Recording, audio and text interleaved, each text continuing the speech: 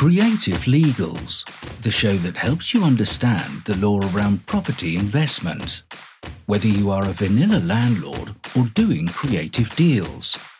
Because what you do not know could cost you. Creative Legals, law for creative deals. Joining us now, your host, Julie Conliffe, the legal diva, successful property investor, and specialist property litigation solicitor. Hey, it's Julie Conliffe. Thank you so very much for joining me today on the Creative Legals property investment platform. Today we discuss eviction pitfalls and how to avoid them. There's been a lot of talk surrounding the eviction ban. Has it been lifted? Has it not? Can we serve notices now? Can we not? Have the eviction notices changed? If so, how so?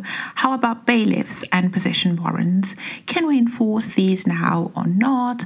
We've got bailiffs appointments lined up. Do the appointments go ahead? Do they not? Do we need to serve reactivation notices? What really is a reactivation notice? How about Christmas truce? What is that? What does that even mean? What does it mean to me as a landlord? Those are some of the many questions that landlords have been asking. So please do feel free to check out my recording around coronavirus questions and answers for landlords, where I seek to respond to as many of your questions as possible. And please do keep this interactive. Ask me questions as we go along, ask in the comments, or utilize the link on the screen or indeed in the comments to ask whatever questions you need to ask, because this is a journey that we walk together, and that's why I'm here. For now, we focus on eviction notices. So to answer the primary question that has been asked as to whether the eviction ban has been lifted or not, the answer is yes, it has been lifted, thankfully. As you recall, the UK government announced emergency legislation banning tenant evictions. This was initially introduced on the 26th of March in 2020, and that was just after my birthday. This initial eviction ban was for 3 months. So it was due to expire on the 25th of June 2020. On expiry of that initial 3-month eviction ban, the eviction moratorium was increased by another 2 months. So that took us up to the 23rd of August. Then something interesting happened on the 21st of August 2020. I choose to call that the August ambush, because we didn't know that there was going to be another extension of the eviction ban. So in an unexpected move, on the 21st of August 2020, the government announced another extension to the eviction moratorium. This was for another month, and it expired, thankfully, again on the 20th of September 2020. So that's, in summary, where we are now. The eviction ban has been lifted, at least on paper it has been. In practice, has it though? That's a matter for you to decide. Because how I look at it is, the eviction ban ended on the 20th of September. We all agree, and it's in all the documentation, the news, and, wherever else. So it actually officially ended on the 20th of September. No question about that. But here's the thing. A few days later, the lockdown announcement was made, meaning that from the 5th of November 2020, to protect against the coronavirus transmission, bailiffs were asked not to enforce eviction proceedings, not to enforce evictions during that lockdown period. So this then would take us to December. And you know that in December, we've really got the Christmas truce period. So this means that no evictions will be effected until the 11th of January at the very earliest. Whilst obviously I have to mention that in serious circumstances such as illegal occupancy, antisocial behaviour, fraud, and other similar matters, evictions can still be effected. But my point is this. Nothing is going to happen. Nothing is going to happen this side of Christmas. So whilst on paper, eviction bans have been lifted, in reality, It's questionable whether there have been or not. What I must also point out is this. The difference is if you're a landlord and you want to serve a notice now, you can serve it. But that's not actually a difference, because even during the lockdown, even during the first eviction ban, you were still allowed to issue possession proceedings. It's just that any possession proceedings issued were automatically stayed. So the bottom line is we're still effectively where we were before. I suppose the difference is if you issue court proceedings, then your proceedings will be on foot and they will continue in the court system somewhere. The material difference is in relation to bailiff eviction. So if you want to look at it that way, let me know in the comments if you agree with me or if you think otherwise. But the bottom line is we are in a season where it's of utmost importance. It is imperative to ensure that whatever notices that we serve eviction-wise are correct. They are legally binding, because we cannot afford any delays. Delays mean money to us as landlords. Delays are costly. They're costly in continued unpaid rents. They're costly in legal costs. There have already been delays in relation to the court system. We know that the court was faced with a mega mammoth task of dealing with at least 6 months worth of eviction backlog in relation to this COVID pandemic. So there are already delays there. The increased influx of traffic has inevitably exacerbated the delay that were already there, if you like. These delays, like I said, are inevitable, but they are costly. So let us avoid them at all costs, because they'll result in loss of rental income. Property investment is a journey. To avoid the pitfalls in our paths, we must learn from those that have trodden the path before us. I'm sure you'll agree that it's cheaper to learn from other people's mistakes. There's no doubt about that. So today I try my hardest to help you save time and money by ensuring that the legal paperwork that you serve, that you issue, is correct and that is compliant. So we discuss what is the killer mistake that could kick your eviction completely out of court. I've spent the last few minutes preaching the gospel of delays. We discussed court delays. We discussed court delays as occasioned by COVID-19. We discussed court delays occasioned by the eviction ban. Well, those particular delays are beyond our control. So that's excusable. But what is inexcusable is when the delays are caused by things that we could prevent, things that are in our control. By way of example, it is in our control to ensure that we kickstart the eviction process correctly. It is in our control to ensure that our contract documentation is correct at term commencement. It is in our control to ensure that the notices we serve are valid. What is in our control is what we must control. Therefore, we must control it. Okay? Instead of wishing and hoping and leaving it to the gods, being in a wishy-washy position where we don't even know what entails validity of a notice and what doesn't, that is not going to serve us, not in this particular environment. So let's get started now and ensure that all the paperwork that we send out to the tenants and to the court is correct and legally binding. We must dot every I, cross every T to avoid losing time and money. Can you imagine serving a notice and then 6 months later, when you want to issue court proceedings, finding that that notice is invalid? That would be far from entertaining. If you were a letting agent, perhaps, and you served an incorrect notice, how would you explain that to your landlord client? That could be a potential negligence claim, couldn't it? So do you see why I insist on getting things right at the outset? Some of the questions to ask yourself before even thinking about instigating a possession claim are questions such as, do you even have a right to take back possession of a property?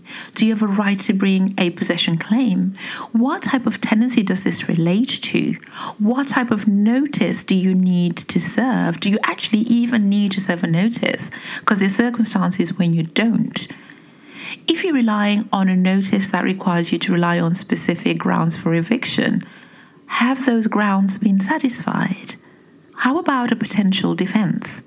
Could your tenant bring a potential defense that could completely wipe out your claim? That's a possibility. But this is where you need to get real with yourself.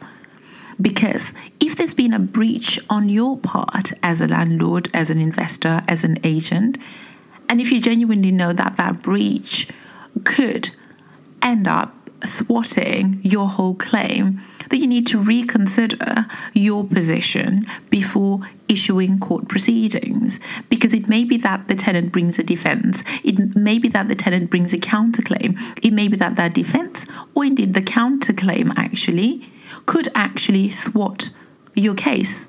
It could be that the defense or indeed the counterclaim could actually be of significant value or more significant value than your claim. So you may start a claim just wanting to evict a tenant or indeed to recover your arrears, but you could end up in an unenviable set of circumstances where you've got a counterclaim against you for a lot more than what you were claiming. So you need to count the cost. You need to consider whether there's been a breach of the Equality Act. You just need to consider whether there have been any breaches on your part, and if you need to talk about it, if you're unsure of your position, I offer a free helpline service, and the link is in the comments somewhere. The details will hopefully be on the screen somewhere. Feel free to contact me for an informal discussion as to where you stand, because like I always say, what you do not know could cost you. So back now to the primary matter, which is the killer mistake that could just annihilate your whole eviction claim. So what could that be? If you know, engage with me. Actually, just guess. Let me know what you think. Put it in the comments before you continue listening to this recording. So that's that. Hopefully you got it right. The answer is the actual eviction notice. So the primary eviction pitfall boils down to the actual eviction notice. Eviction notice? Primary error? Primary pitfall? Killer? What do you mean? How can that be? Well, I'll tell you exactly how. Because if you serve the wrong eviction notice, that's a killer mistake. If you provide the wrong notice period, that's a killer mistake. If you provide the wrong address, that's a killer mistake. If you provide the wrong timing, as in the wrong timing of service of the notice, that is a killer mistake. If you provide the wrong time limits, that could be a killer mistake. So are you with me? We discuss each of those points in turn. Wrong notice served. Serving an incorrect notice could be fatal to a landlord's claim. That's because different tenancies require different types of notices. The exact eviction procedure is entirely dependent on the type of tenancy and the tenancy terms. Our current focus today is on assured short-hold tenancies.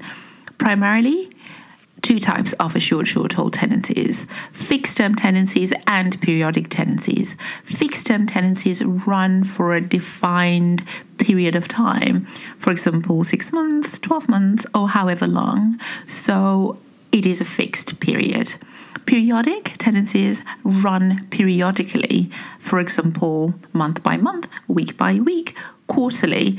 The key point is they've got no fixed term end date. That is the material difference.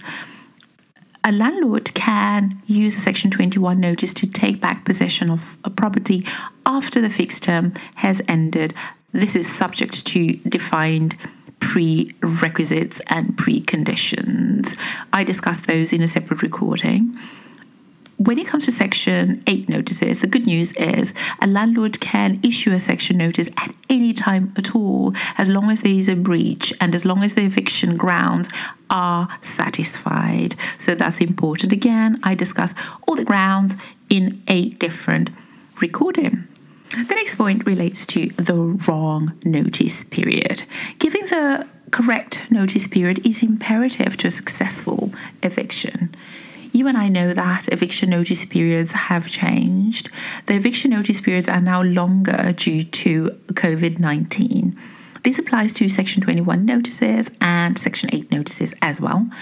The specific notice periods do differ, so be mindful of that. In relation to Section 21 notices, the eviction notice period before 26 March was 2 months. The eviction notice period from 26 March to 28 August was increased to 3 months. The eviction period, which is now current, but it commenced on the 28th of August 2020, that's 6 whole months, half a year for a Section 21 notice, which was only 2 months before, but now 6 months. So please do remember that and remember those timelines. That's important. Outside the Section 21 world, totally different.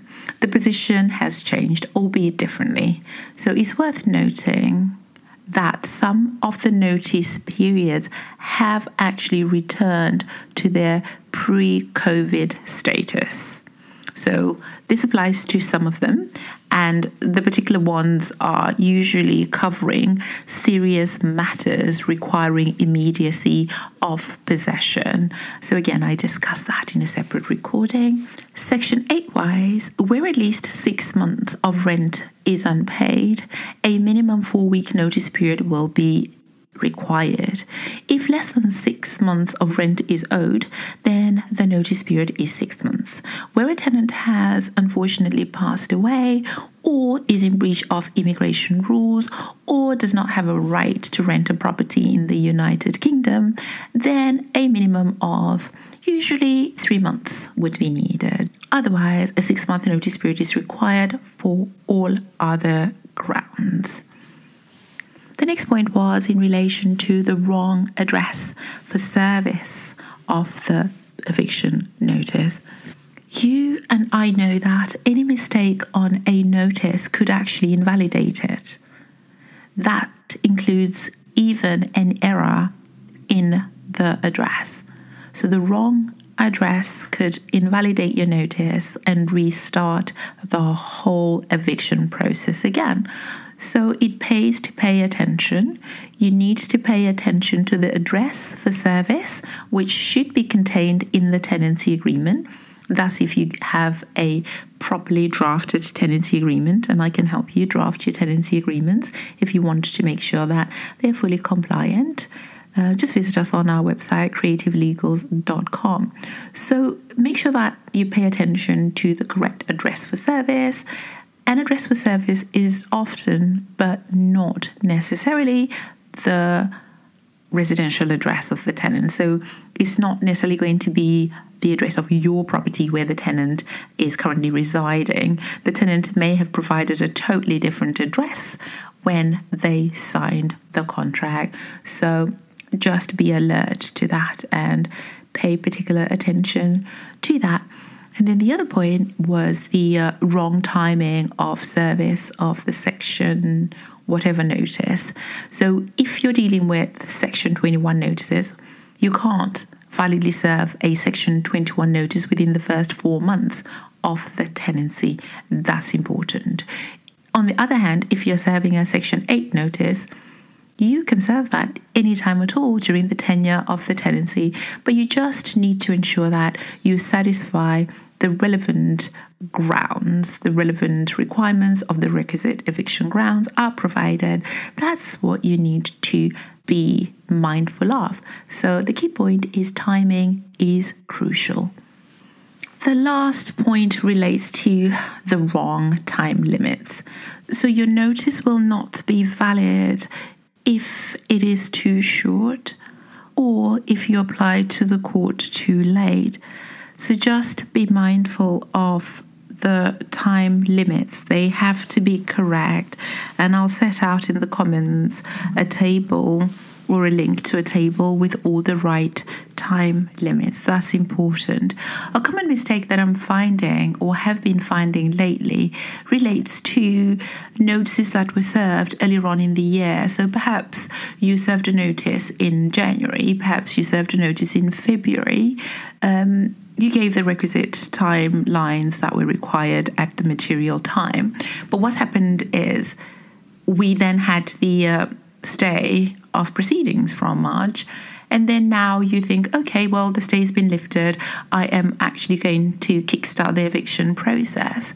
But what we're finding is most of those notices are now out of date. They've now expired. They're now time barred. You can't use those particular notices. So just be mindful of that. Check the dates, check when you sent the notice, and also specifically check on the face of the notice, because it will say if you serve the right notice. It will say on there, like if you look on the face of the Section 21 notice, it will say on there valid for 6 months from the date of issue. So that would be invalid by now. I know that the timelines have now been extended and your Section 21 notices will now be valid for 12 months.